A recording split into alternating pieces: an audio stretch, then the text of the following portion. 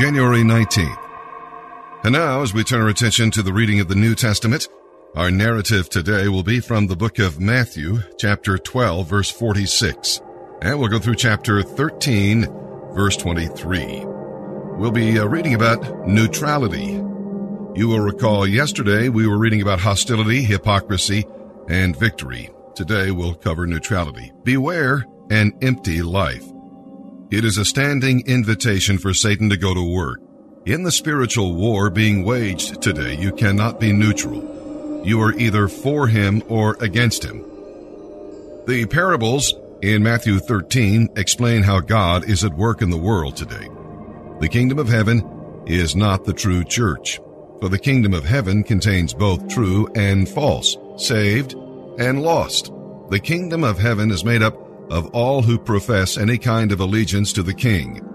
God is sowing his word in human hearts and looking for some fruit. He is sowing his people in the world where they can produce a harvest. At the end of the age, he will separate the true from the false and the good from the bad. Is your profession of Christ authentic, or will you be seen as a counterfeit at the end of the age? Does your heart receive the word? The seed has life, and some power, and can produce a harvest of blessing in your life. Do you hear it? Can God plant you where he wants you? Do you believe he can do that? You're a seed containing his divine life, but a seed must be planted to produce some fruit. Do you share with others what he teaches you? Truth must not be hoarded. It must be shared so that others can be saved and built up in the faith. And with that, let's begin our reading today here in the New Testament. January 19th, Matthew chapter 12, verse 46, through chapter 13, verse 23. As Jesus was speaking to the crowd, his mother and brothers were outside, wanting to talk with him. Someone told Jesus, "Your mother and your brothers are outside, and they want to speak to you." Jesus asked, "Who is my mother? Who are my brothers?" Then he pointed to his disciples and said, "These are my mother and brothers. Anyone who does the will of my Father in heaven is my brother and sister and mother." Later that same day, Jesus left the house and went down to the shore, where an immense crowd soon gathered. He got into a boat, where he sat and taught as the people listened on the shore. He told many stories, such as this one. A farmer went out to plant some seed. As he scattered it across his field, some seeds fell on a footpath, and the birds came and ate them. Other seeds fell on shallow soil with underlying rock. The plants sprang up quickly, but they soon wilted beneath the hot sun and died because the roots had no nourishment in the shallow soil. Other seeds fell among thorns that shot up and choked out the tender blades. But some seeds fell on fertile soil and produced a crop that was 30, 60, and even 100 times as much as had been planted. Anyone who is willing to hear should listen and understand. His disciples came and asked him, "Why do you always tell stories when you talk to the people?" Then he explained to them, "You have been permitted to understand the secrets of the kingdom of heaven, but others have not.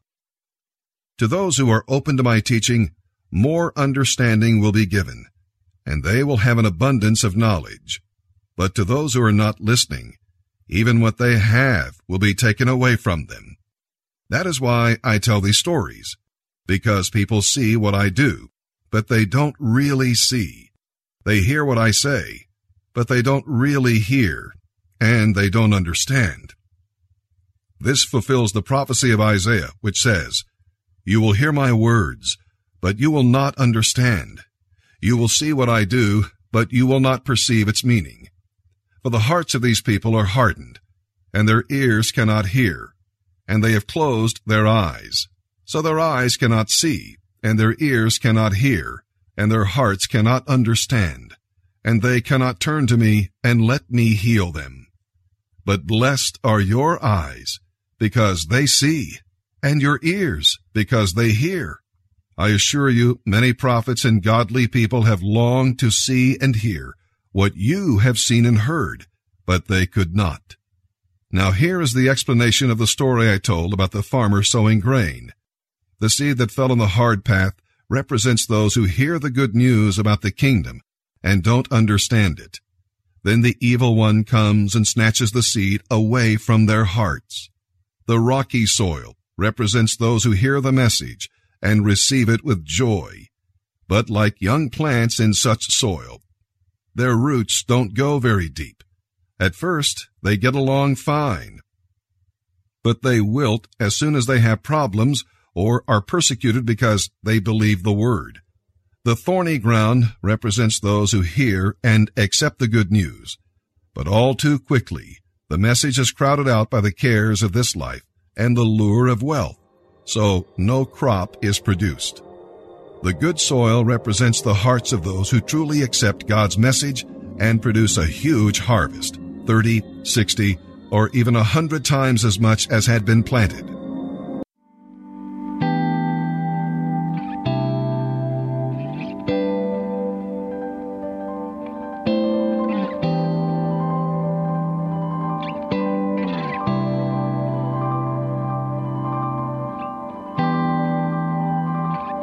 When we step back and take a look at this world, we see beauty.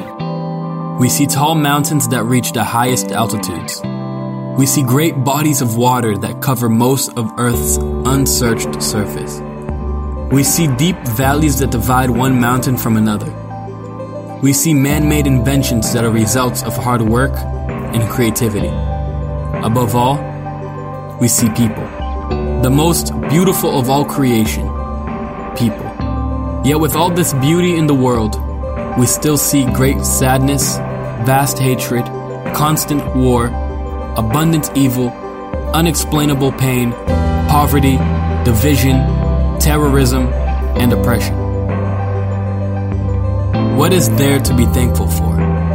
We can be thankful for our health, family, friendships, freedom, home, education, clean water, food, and employment. But what about those that don't have these things? What can they be thankful for? And what if all these things we have today were taken away from us? What then would we be thankful for? Is our thankfulness based on what we have here on earth? Or is it based on something much greater than ourselves? Something eternal? Something that you don't lose when you die, but you gain. Something that cannot be taken from you because it goes on forever. Your life. That God crafted out of the love and goodness of His heart and wrapped it in a perfect and eternal purpose that can't be compared to the pain experienced in our earthly bodies nor matched to the beauty we see in this world. We can be thankful for the breath of life that makes us the living beings we are. That we don't just walk the surface of this planet aimlessly, with nothing to look forward to. But we exist to forever experience over and over again the grace, love, and joy of our Creator, Jesus Christ. Let's be thankful for everything we have here on earth, but above all, be thankful for our salvation and for what is yet to come.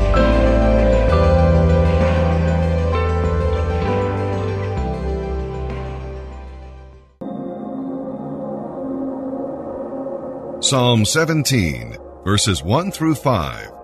God is spirit, and therefore does not have a body. Sometimes Scripture uses the parts of the human body to describe God's activities with respect to His people. He does not have eyes, but He sees us. He does not have ears, but He hears our cries. David referred to 4 of these in this psalm. God's ears. The enemy opposed David's just cause, so he cried out to God for vindication.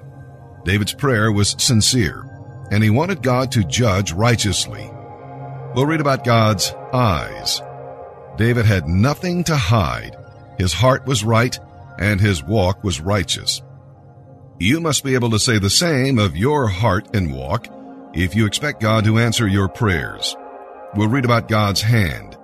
David trusted not his own hand, but the hand of God to protect him and to defeat the enemy. The pride of the enemy grieved David because he wanted God alone to be glorified. And we'll read about God's likeness. God has in mind this goal when he permits you to go through trials. He wants to make you more like his Son. Although this verse may refer to future resurrection, it can be applied to life today. Our Lord goes with us into the furnace so that we may be more like him when we come out of it. Psalm 17, verses 1 through 15. A prayer of David. O Lord, hear my plea for justice. Listen to my cry for help. Pay attention to my prayer, for it comes from an honest heart. Declare me innocent, for you know those who do right. You have tested my thoughts and examined my heart in the night.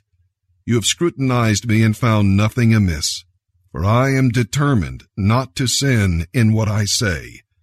I have followed your commands, which have kept me from going along with cruel and evil people. My steps have stayed on your path.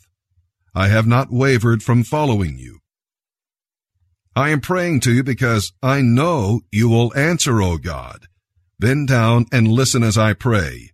Show me your unfailing love in wonderful ways. You save with your strength those who seek refuge from their enemies. Guard me as the apple of your eye. Hide me in the shadow of your wings. Protect me from wicked people who attack me, from murderous enemies who surround me. They are without pity. Listen to their boasting. They track me down, surround me, and throw me to the ground. They are like hungry lions, eager to tear me apart, like young lions in hiding, waiting for their chance. Arise, O Lord, stand against them and bring them to their knees.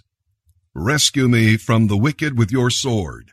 Save me by your mighty hand, O Lord, from those whose only concern is earthly gain. May they have their punishment in full. May their children inherit more of the same, and may the judgment continue to their children's children. But because I have done what is right, I will see you.